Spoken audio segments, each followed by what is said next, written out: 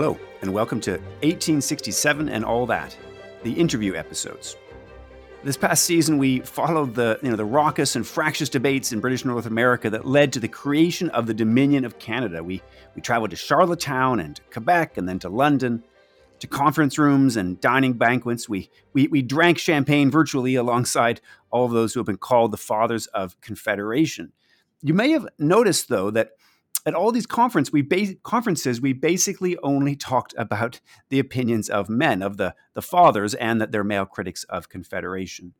Well, this isn't entirely surprising in a country, just like about every country on the planet at the time, that restricted political participation and leadership to men. It certainly is striking in hindsight. And today, at least in part, we're going to rectify this distortion. For there was, at one key juncture, a young female observer of the Confederation process, Miss Mercy Ann Coles.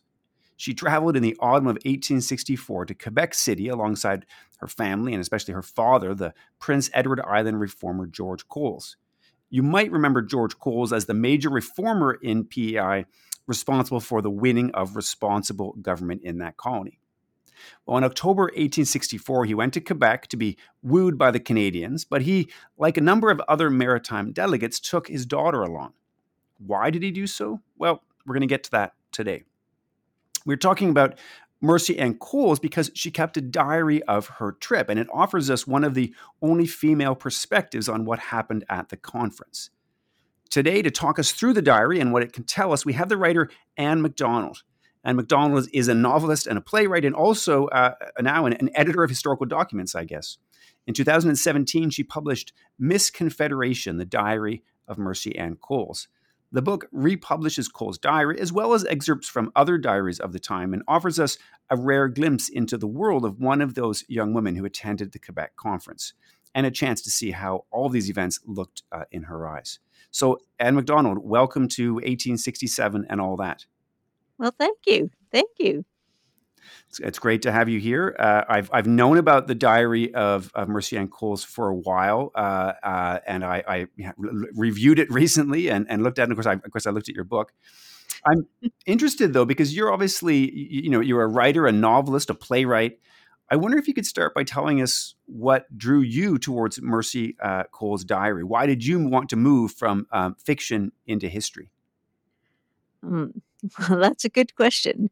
So, a long time ago, I was teaching English as a second language in Toronto, and it was hot. Like, it was August, and it was hot.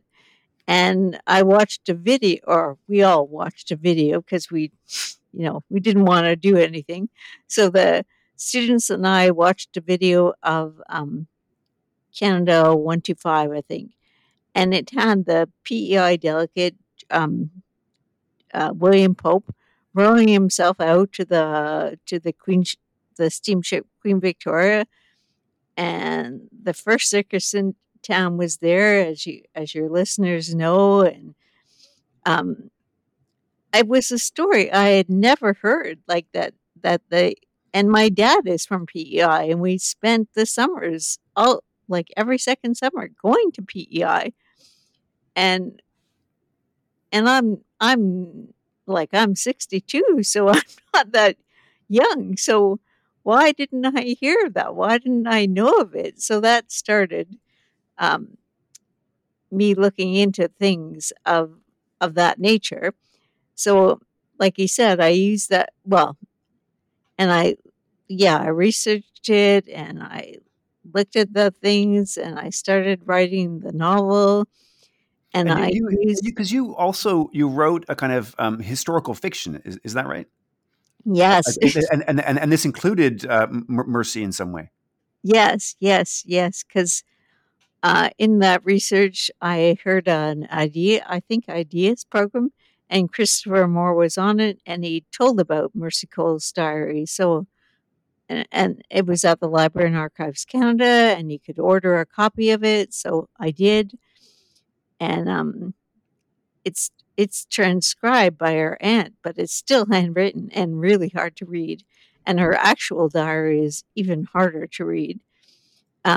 So I use that diary loosely because she's a character, and Johnny McDonald is a character in that novel.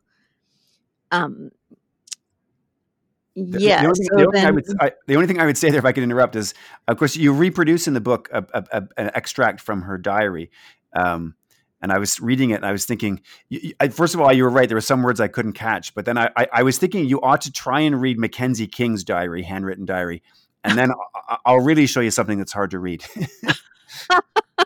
It's way harder. Mackenzie King's handwriting was just atrocious. Anyway, I was sympathizing also with your account of trying to read handwriting, and I do wonder what's going to happen as school children now aren't learning cursive script, how they're going to read historical documents. So anyway, it's a conundrum. Yeah, yeah.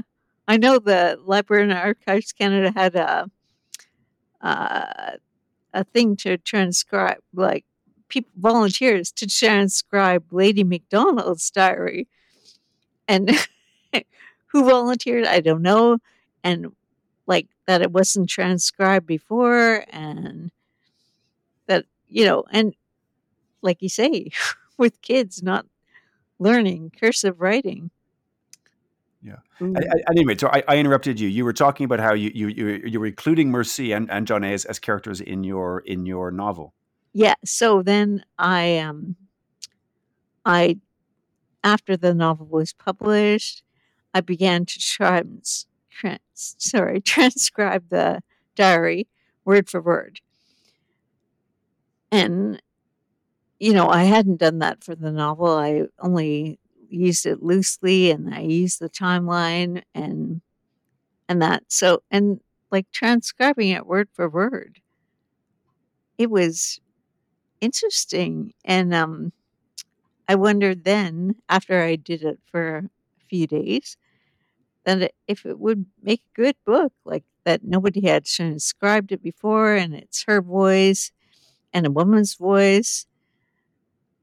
Yeah, so that's that's how the diary came, or the book came to be. Yeah, and I think we all have to thank you for that. It's a great resource to have what you've done, and of course you've done more than just transcribe the diary. You've tried to really put it in context.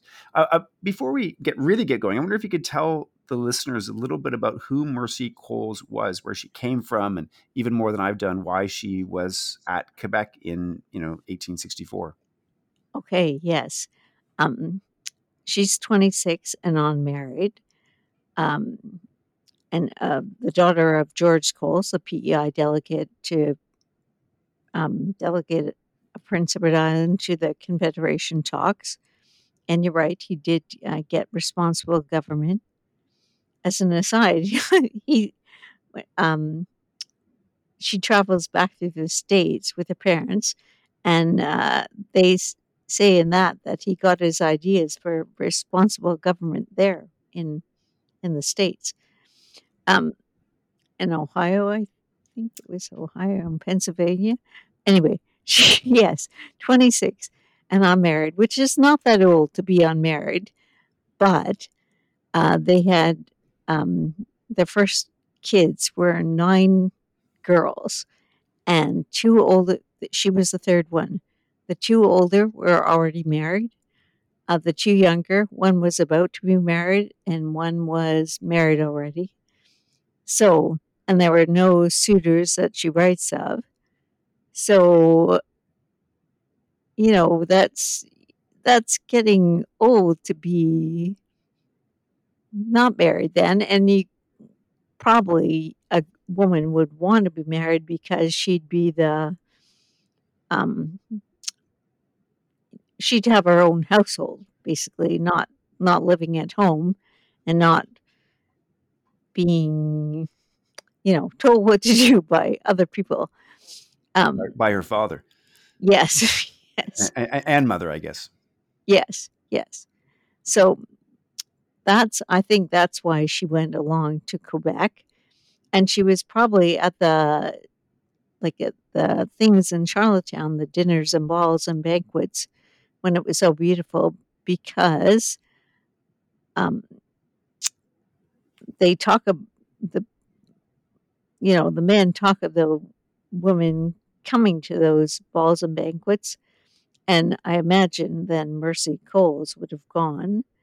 And George Brown characterized them as uh, sharp as needles. So the Coles women, the daughters, were probably educated at home, and they had the had all the benefits of George Coles, people visiting, and the politics. I would imagine. So she probably went to all those balls and banquets too. And then when they went to Quebec, and she writes also that she went to the tour of Nova Scotia and New Brunswick right after the time in Charlottetown. So yes, I Yeah. imagine. Yeah, Oh, it's funny. I think I can't remember if in the episodes this year I covered that because it's true they go off across to Nova Scotia and some of them go by ship straight to Halifax and others go on this long railroad trek and she goes on that, doesn't she?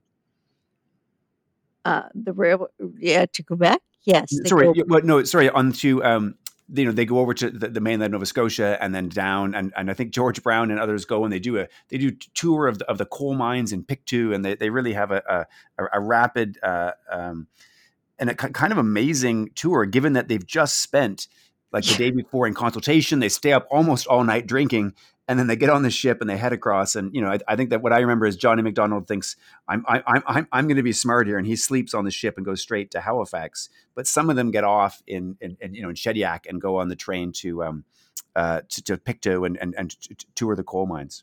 Yeah, yeah, she does that. Yes, you're right. Yes, yes, she writes of that in the extracts of a diary in 1917, I think. Right. Now, And one of the funny things is she gets to Quebec, and of course, like everyone else, she talks about the rain. It's Quebec in October, and I guess it was a rainy autumn. But then it's interesting because she actually misses out a lot initially, doesn't she? Because she gets she gets diphtheria, which is there's obviously a very dangerous disease that we hardly ever even think about now. yeah, And I wonder, well, maybe you could tell us a little bit what happens to her. But as I was reading your account of it, it seemed to me that there was almost something by missing out. We almost learn a whole lot more about her position and women's position by who comes to call on her. yes, yes, yes, she gets a lot more attention, and a lot of the men come to visit her, a lot of the women too, because they didn't know how diphtheria was spread. It's contagious, so um, they shouldn't have visited her. Um, yes, so and we yeah, so And we learn about the like that women are forced basically to listen to other people, and that she wants the attention of those men, like um, Hewitt Bernard, the secretary of the conference, comes to visit her. Charles Drinkwater comes to visit her every day. And Leonard Tilley, the premier of New Brunswick, comes to visit her. And you can tell by what she writes that she likes the attention that she's given by them. And John A. McDonald, um, she says he came to dinner and she's so sorry she missed it, and he's so sorry that she's ill, he says to her mother. And so, yes, you learn that she's interested in the men and interested, I would guess, by reading between the lines that, well, that she wants to be married and that she likes those men and she wants to be wooed, and she's a, like away sick, so she's missing the sights, missing the events, but she gets those visits. So, so who's to know what um, if that was better? or not. And she Yeah. gets visits from the women too, who like like the first ball that she can't go to. Um, I mean, if you had only the official documents or the men's views, you would think, oh, that was a ball. Basically, it was good. And when she writes, she says, oh, these two women say it was a failure because the men didn't introduce, or yeah, they didn't introduce the delegates to the women. There was no dancing. So, so you wouldn't know that unless you read her diary. And uh, Theo Monk says, who's another person, so we'll talk about her in a minute. But her cousin went, and he said he never saw such drunkenness, and there were broken bottles on the floor and meat on the floor, and you wouldn't know that if you read the official documents or the men's impressions. What I was thinking, you were saying the men's impressions, but I wonder if also like it was very the kind of it was the public face impression, right? We had the grand ball. It was wonderful. It was, it's this very much of putting on a good public show, and it might be his perspective, but you have a feeling that that Mercy, and then this other woman who's writing, they're writing for that themselves or for other people, but a small and narrow audience, and they're just being a bit more honest. But I suppose they're also focusing on other things too. The social stations of the people involved are always very obvious, aren't they? Like the attention to the particular details of needing to be introduced, who you walk into the room with, who one socializes with, who one dances with. It's a world that where everyone has a place, and yet these people from different social positions are being forced into this room together, from different parts of the colonies, but from different social classes. That's also pretty obvious in her evident in her diary, isn't it? Yes, yes, yes. That you can tell, yeah, that different people. Her father was only a distiller, so Mercy's father. So then she's of a lower class than, say, the William Pope, who was and uh, who was like more upper class than her, and his daughter who went there was more upper class and 8 years younger. But yeah, you can tell for sure It who's. it, it reminded me of there's a line in England when you go on the tube they say as you're stepping onto the train to mind the gap. This is kind of everyone who rides the subway or the tube in London knows to mind the gap. Yes. And I've heard people talk about this at social situations in England, which is still much more class conscious than I would say Canada is.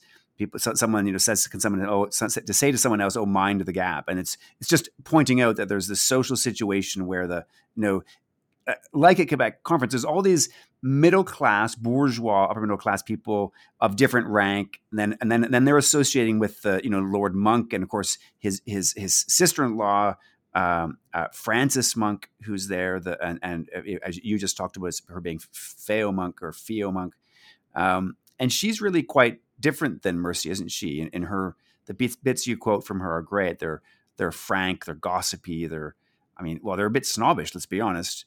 Yes. What do you make of Fio, and why did you include her diary entries in the book as well?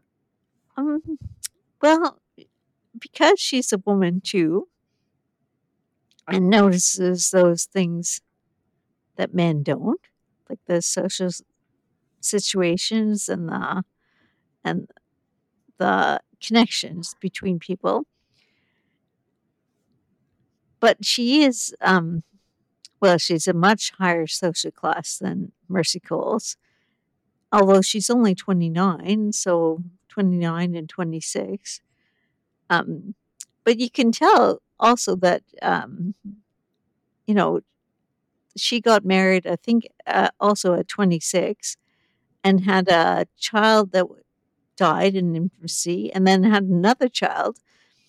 And she left him at home because I guess that's what you do. And she went with her, or she chased after her husband to come to Canada, basically, and, left her newborn child at home for a year. It's And not it's not the typical approach today. no, no, not at all. No, no. And, yeah. And so the little bits that she was at the conference, because she was also away, and, um, so she didn't keep a diary of all the times. Sorry, she did keep a diary all the times, but she wasn't at the conference. She was in Niagara Falls and, away. Um, but she does add things, as I said, from a woman's point of view, and that's interesting too. Like the connections that they make are different than what the men do, and also because the men are writing from, they have political objectives, right? So that, and the women really don't. Um, so that the men want it to be, like you said, the public face, the good show, and the women are just writing about what actually happened. So Mercy and Theo are just writing the things that actually happened. Well, they have different priorities. They're not caught. The men are caught up in the the glory of nation building as they see it or don't see it, and I mean, Mercy Coles is there. I mean, obviously, it's a trip, it's a holiday. She's there to get a suitor and to really to it's almost like like a debutante at a debutante's ball. In some ways, that's what these events are, aren't they?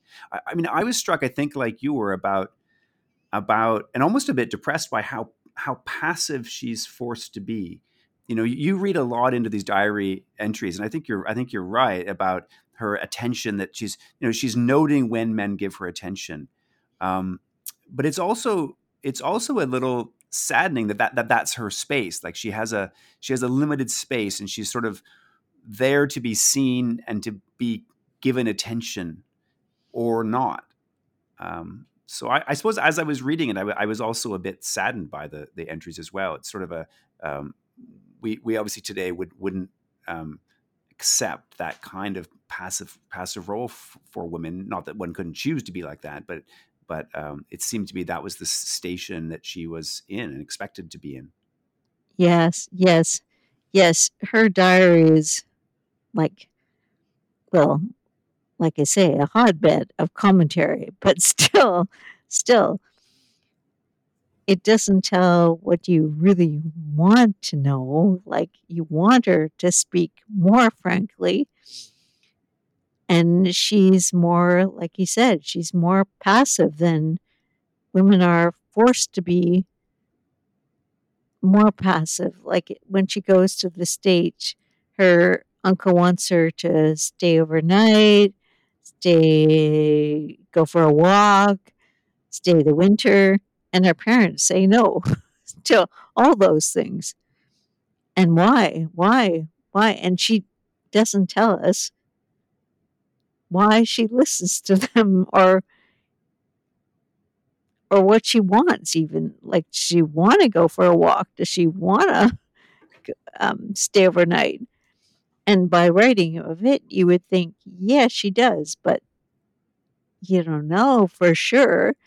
And yes, and you want her to say if she did like Johnny McDonald or not.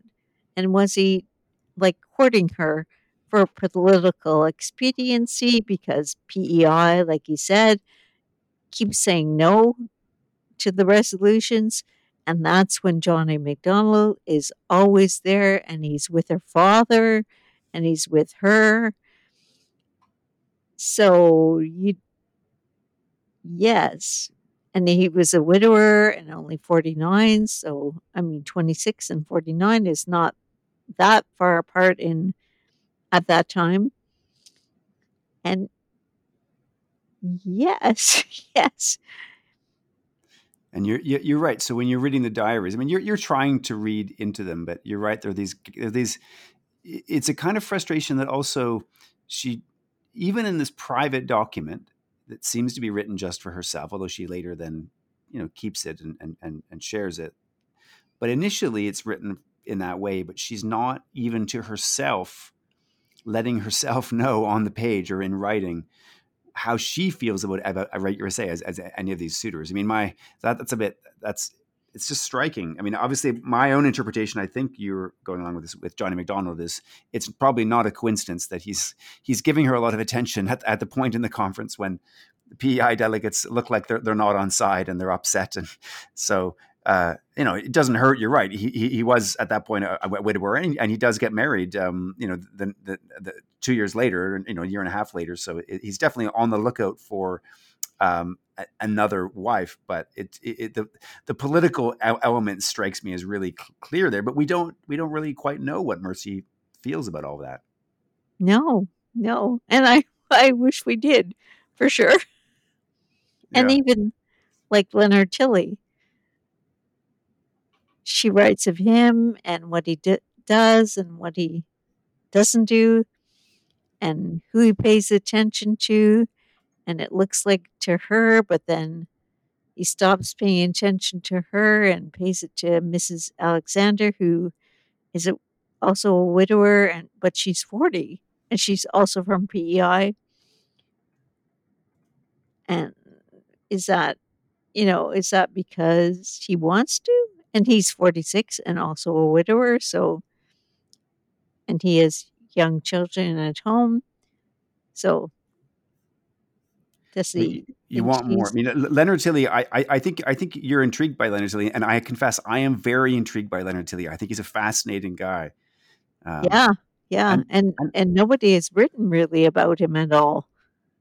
So, yeah, he's really fascinating. Like in the dictionary of Canadian biography, he's they say he's known as a colorless druggist, a temperance person.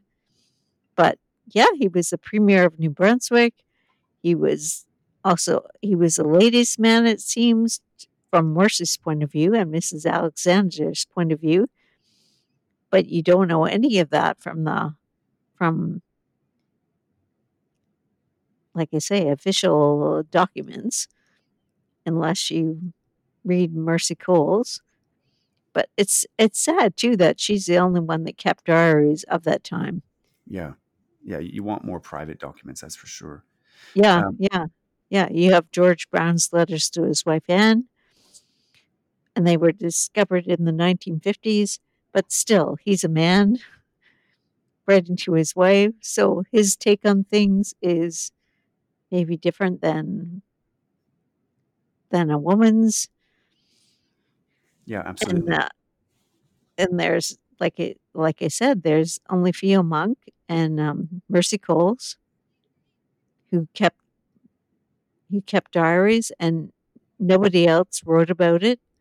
Wrote about the Confederation conferences that we know of. Margaret Gray might have, but she did keep diaries, but that one hasn't been found. But and also the diaries that she wrote before are um, are pretty circumscribed. They're not Mercy's is, like I said, a hotbed of commentary Yeah. compared to Margaret Gray's.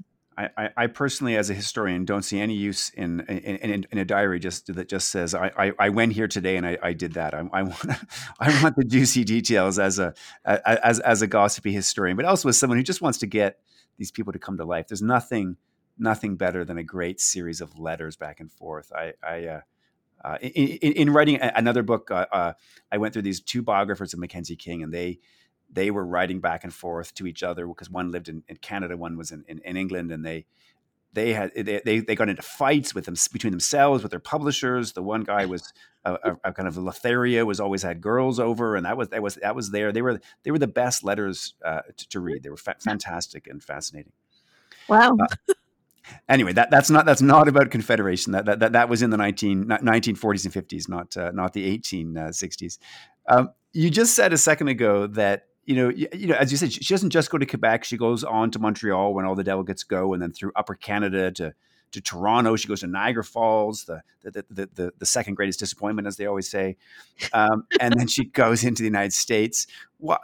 Why did you include these later portions of the diary, and what do you think we learn from them? Hmm. I well, they were still it was still Confederation. It was still the tour of the Canadas to promote Confederation. So, and you could see what she said. You could see what was important in Canada at the time. I mean, it's important, you know, not to the indigenous people, but to the people showing the public face of Canada, basically. So in Montreal, right there, they go to the Victoria Bridge, and you think, so what? They went to the Victoria Bridge, but yeah, it made me research everything. Like when she wrote, you had to research everything. Well, I did anyway. Like like the Victoria Bridge. Who cares? But it was only made in 1859. It was known as one of the eighth wonders of the world. Um, the Prince of Wales inaugurated it. Um, who knew? Who knew? Who knew? And like the like the in Montreal, everything stopped, and when the ice bridge of the St. Lawrence River wasn't working, or the in the summer when the boats could go across, and like have connecting the Montreal to other parts of Canada and the States by the Victoria Bridge was big. Like there's even a stained glass window of it in Westminster Abbey in England. Who knew? Who knew? Yeah. With with a bridge that crossed the Nile. So and it was the longest water crossed, the longest bridge. Who knew? Unless you looked it up. And they take them on the Victoria Bridge to show them it was so wonderful. And she says, Mercy says, not in that, well, the excerpt from the Guardian that, in the Guardian, the excerpt from the diary, supposedly, but it's got some extra things in it and omits other things like the weather. Um, she says, Darcy McGee, we chatted Darcy McGee about the mudiness of his riding in Montreal. Who knew also that it was so muddy, riding was so muddy. And Yeah, well, it was a working class district with lots of Irish Catholics, and it was a real rough seaside, not seaside, but you know what I mean, like the men who load the boats and that kind of thing. That's the kind of riding he was in. Yeah, in Griffintown. That was great that you got that in the book. yeah, yeah, it's so interesting. And in Toronto, right, that well, before Toronto, that she says John A rode up in the carriage with us, and there weren't that I don't think many people in the carriages. So that John A and that she refers to him as John A rode up in the carriage with us from Coburg to Toronto, I think. Uh, um, you learn what he was doing, and she also says in Ottawa that he was supposed to give a speech, but had a palpitation of the heart or was tight. So, Or was tight. Either it's a health problem or he's just too drunk or hungover. yeah, yeah, and and also that he gave no speeches in Toronto. So you learn a lot of things by including those that time. Um, After the Quebec conference. Yeah. yeah, yeah, yeah. What I just really got one final question. Wondering what you can tell us about Mercy Ann Coles after this time. Obviously, we have this diary, but she's still a young woman. What happens after the fateful trip? Does what's her life like, and how do we know about what her life is like in the years afterwards?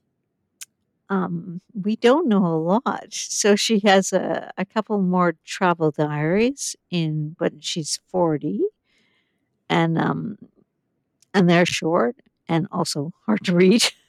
Um, and her father sadly goes mad, and he might have had syphilis. So by 1868, I think he goes mad and then dies a couple of years later. Her mother lives on, so she lives and she doesn't ever marry. Sad to say. And she dies at 81, I think. And her obituary is in the newspaper in Charlottetown. So, So and yeah, all of those suitors, and it didn't happen. no, but her father turned against Confederation, Hmm. and all the suitors. Um, Leonard Tilley was pro Confederation for sure. John A. McDonald obviously was pro Confederation. Hewitt Bernard was the secretary to McDonald, and McDonald ended up marrying Hewitt Bernard's sister, um, Agnes. Uh, Charles Drinkwater was probably young for her, like only 21. Yeah, it's sad sad that she didn't get married, and she was supposed to be like intellectually smart and pretty. We have a picture from 20 when she was 26 at the William Notman took the photograph, and she still looks sick, but she looks oh beautiful enough. And one of the people said he hoped she brought her irresistible blue silk. So I think she was good looking. She was intelligent. Um,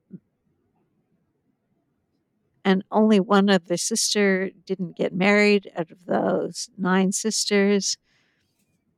Yeah, yeah, it's sad. Sad that she didn't get married. And Yeah, yeah, we don't know. and we just don't know a lot about her life after that fact. No, Yeah. no, no. But she says MacDonald had always proved a very kind friend to her, and Agnes and John A. went to PEI a few times. So Yeah, it's possible it's possible that they saw her at those points as well, to look up with previous people you know. yes. Although John A. MacDonald wrote and said to William Pope, like, say hi to everybody in PEI, excluding George George. Coles and somebody else. Although that's not a very John A thing to do, in the sense that he's such a man to not burn a bridge when after he's crossed it. So you'd have to imagine that he might walk that back and be open to mending fences.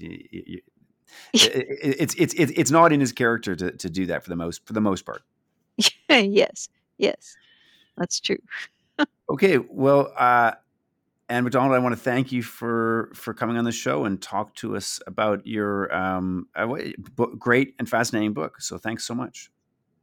Thank you. Thank you.